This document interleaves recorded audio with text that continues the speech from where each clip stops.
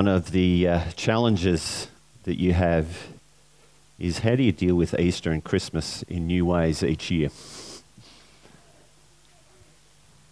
In the planning of services, think about what are new ways to tell the story again, to reenact or to remember this truth.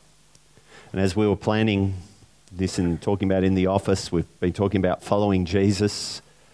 We played around with this idea of following Jesus through death into life. And as I began reading through the Easter story again this year,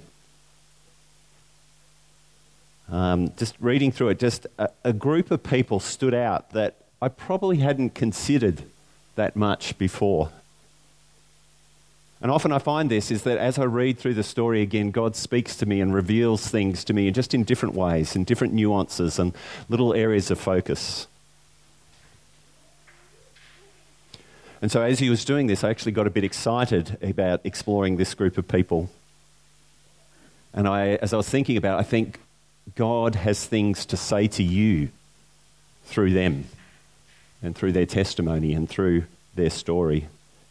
And so I'm a bit excited about what God has to say to us this morning through them. And if you're wondering who this group of people is, it's revealed in Matthew 27:55, and they're just called the many women. It says the many women were watching there from a distance,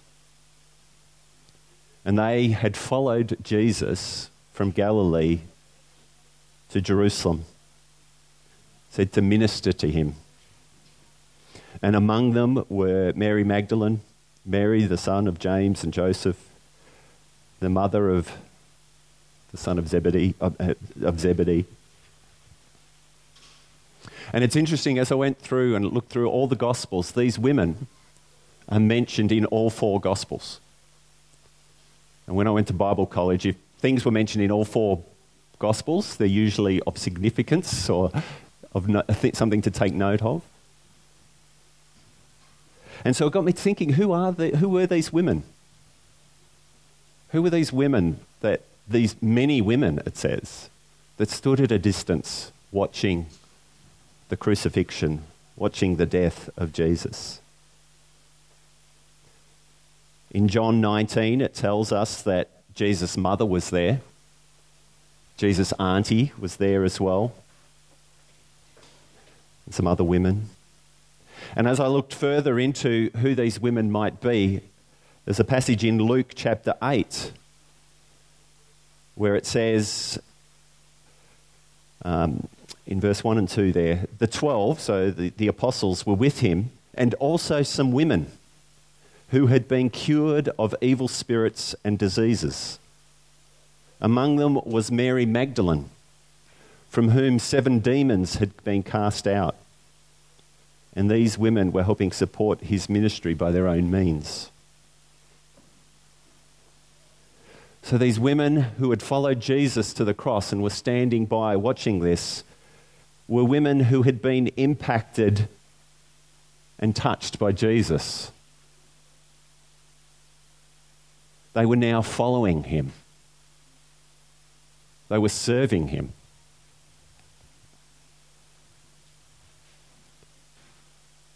So some of these women may have been lepers that were healed, blind people who'd been made to see. But as I was thinking about it, the Gospels actually account or keep record of many of these encounters with women very specifically. And it was unusual in the time because in those times, women were really not seen as important people as part of a rabbi's ministry. But yet Jesus interacts with them. Think of Jesus' interaction with the woman at the well, a Samaritan outcast who he intentionally goes to, speaks to, accepts, loves, and shows grace. Think of the woman who, while the crowds were following Jesus, who had suffered from bleeding for many years, reaches out to touch Jesus' cloak and was healed. I pictured her standing with this group of women. Or the woman that was caught in adultery, dragged out in front of Jesus, in front of the men. And Jesus offers her freedom and forgiveness, acceptance and love. I suspect she might have been here, looking at the cross, watching this man who had changed her life so dramatically be crucified on a cross. Or the woman who had come into Simon the Pharisee's house, the woman of ill repute. And she washes Jesus' feet with her tears. And Jesus loves and accepts her and shows her grace and mercy. I wonder whether she was here.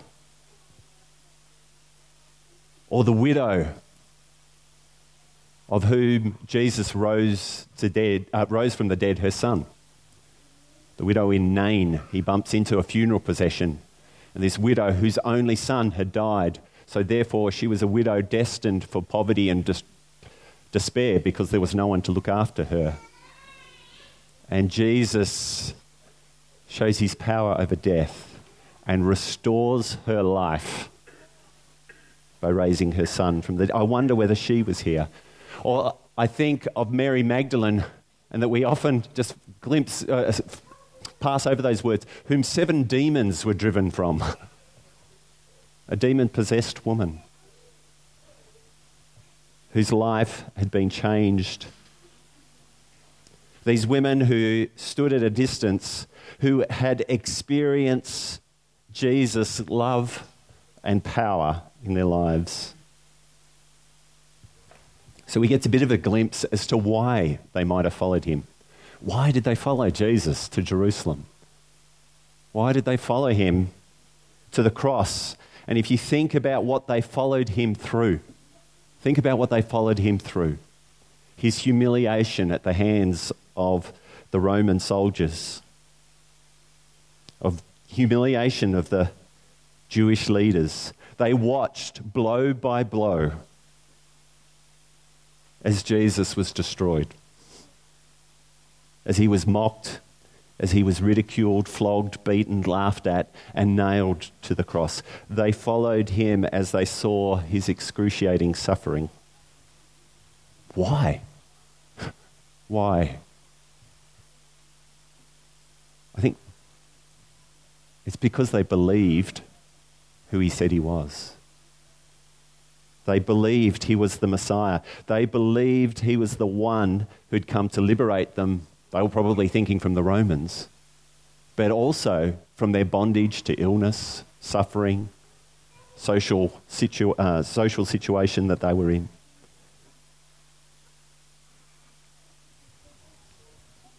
They believed because they had experienced his power and his love, and it had changed their lives forever. And so as you think about these women, can I ask you the same question? Why are you here this morning? Why are you following Jesus? Why have you come to this place this morning?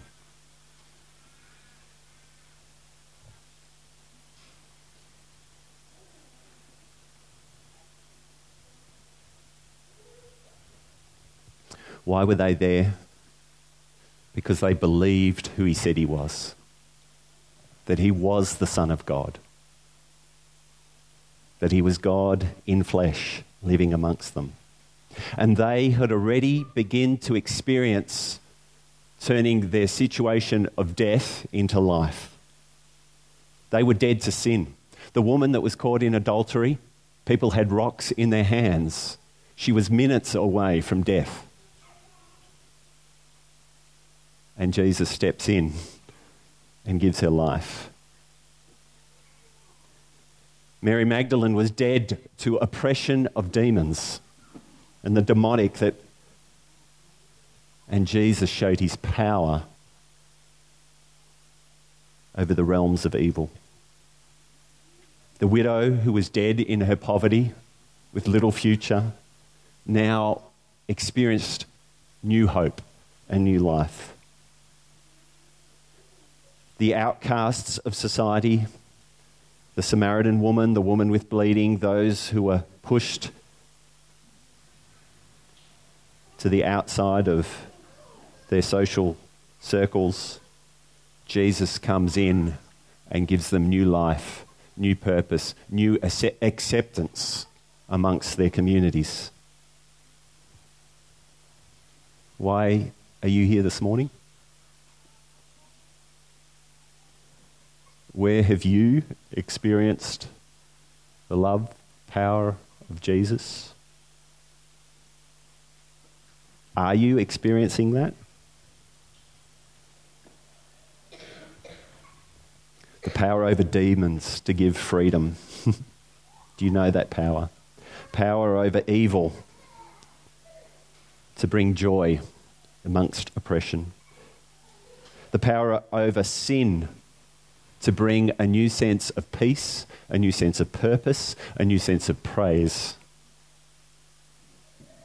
Power over death, that you know that even if death is to strike you down, that you have a new hope, a new joy, a new confidence of life with God for eternity. Do you understand yourself as a new creation, as a new identity, as a new person in Christ?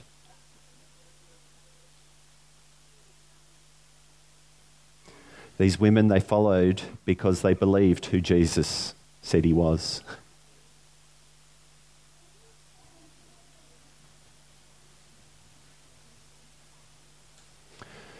But like this reenactment of Salome, who was the mother of the Zebedee's sons, is that right? Oh, one of them. She was one of the women there.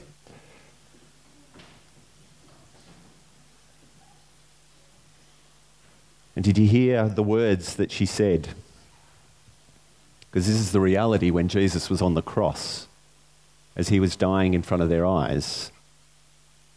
The doubts started to rise. Jesus was dead. This was not the way it was supposed to end. Did you hear the words that she said? They hid in fear.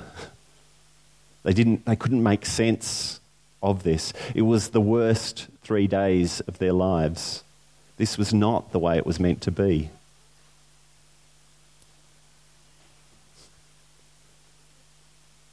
Do you have trouble following Jesus through your doubts? Through your suffering, through your pain? I think we have something to learn from these women.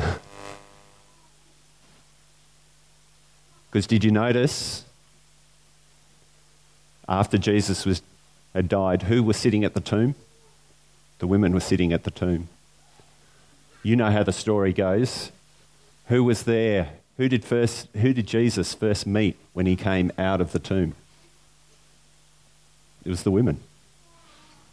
It was Mary. So they even had faith through their doubts. That when we know the whole Easter story, we begin to understand how life comes through death. But even when he was dying on the cross, even when this wasn't making sense, even there was doubts there, they believed he was who he said he was. They knew Jesus' power. They knew he was the Son of God. And so they recognized that Jesus could have saved himself from that cross. Because they had seen his power. They knew he was the Son of God. They knew that he could do anything. He could still the wind and the waves. He could heal. He had power over all things. So therefore, they knew that he could get himself off that cross. So what does that mean? Don't miss this. Don't miss it. What does that mean? They knew, as they reflect on this, that he willingly put himself on that cross. And that he willingly put himself through that so that they may have new life, so they may have eternal life, so they may have complete forgiveness, so they may be right with God, so they may experience the depth of God's love and power on this earth and into eternity. And so that's why that last line, oh, but Sunday.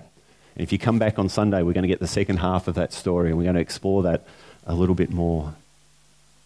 Later they would understand that Jesus was the Messiah, and this is the way that he fulfilled the law. This is the way he fulfilled the promise of God in Genesis chapter 3, that someone would come and crush Satan and bring victory over death and sin.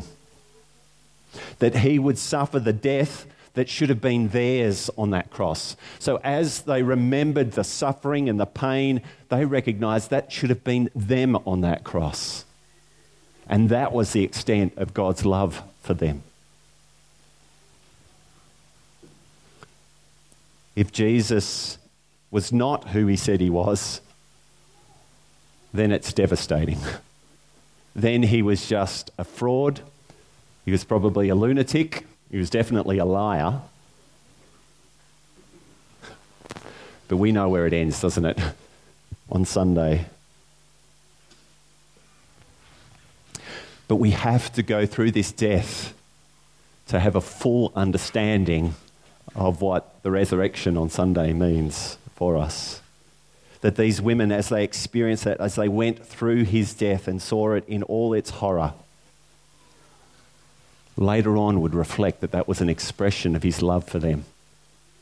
That as he rose from the grave, as he was restored to his right position in heaven, they knew he was who he said he was, the Son of God who had come to save his people.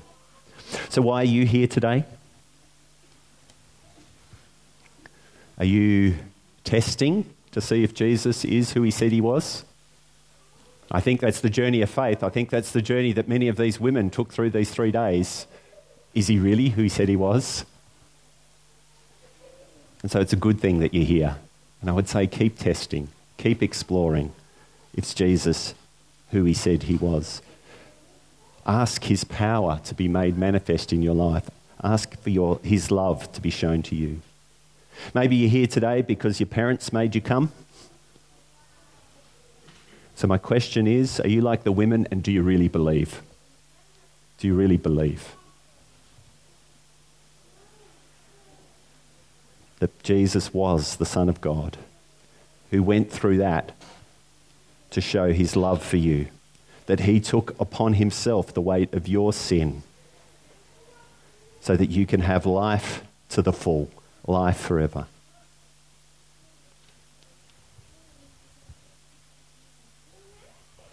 So these women who were following Jesus, who followed him through death, followed him to new life, who were first at the tomb on the Sunday, their life, no doubt, was still tough. They still had to live in a world that was broken and hard. But these are women that would have had new purpose, new power, new praise, a new identity as they lived out the reality of who they were now because of what Jesus had just done. So this Easter journey, as we go through death, and then on Sunday, if we're back in here, we're going to explore what this new life will be. What does a new life look like for you?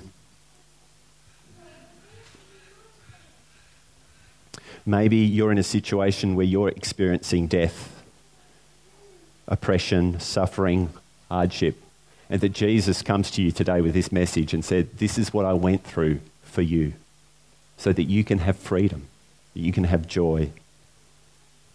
So as we lead up to Easter, and Good Friday, as I've already mentioned, tends to be this somber celebration.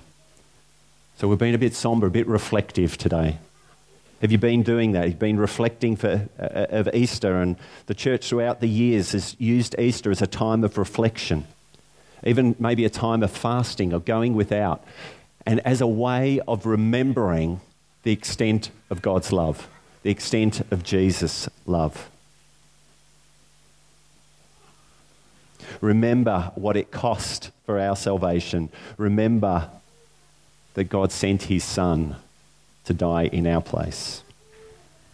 And so the way the church has done that through the years has been to do it during the Lord's Supper. And when Jesus gave the supper to his disciples, he broke the bread. He said, "This is my body, which has been broken for you." And then he took the cup and he poured it. He said, "This is my blood that has been poured out for a new covenant," which means it's a new life, a new promise to you. And he said, "Whenever you do it, I want you to do it in remembrance of me." And I think Good Friday, this has a new significance, or a deeper significance in some ways, as we realise and we reflect on what it cost God to give us that love and that grace and that forgiveness. So we're going to do this morning. We're going to do it a little bit different this morning. And so what we're going to do is, on the tables here, there is a bread and there's a bowl. And in a minute, I'm going to ask Joel and Josh are going to come up. They're going to play a bit. And so what we want you to do this morning, we're doing this in a bit more of a reflective, personal way this morning. So you take a piece of bread and you dip it in the juice, and then you partake of that together. As you do that, I want you to reflect, remember, believe who Jesus was, who Jesus said he was, who he was, and who you now are because of him. So come, remember and believe that Jesus died on the cross for the complete forgiveness of all your sins. Let me just pray before we come. Lord Jesus, we thank you for the extent that you were willing to go to demonstrate your love for us. And we pray that as we participate in this supper, we ask for your Spirit to deeply move in us and to remember who we are because of what you went through. Lord, will you bring to us a sense of your peace, a sense of newness, a sense of life as we participate in this supper. In the name of Jesus, amen.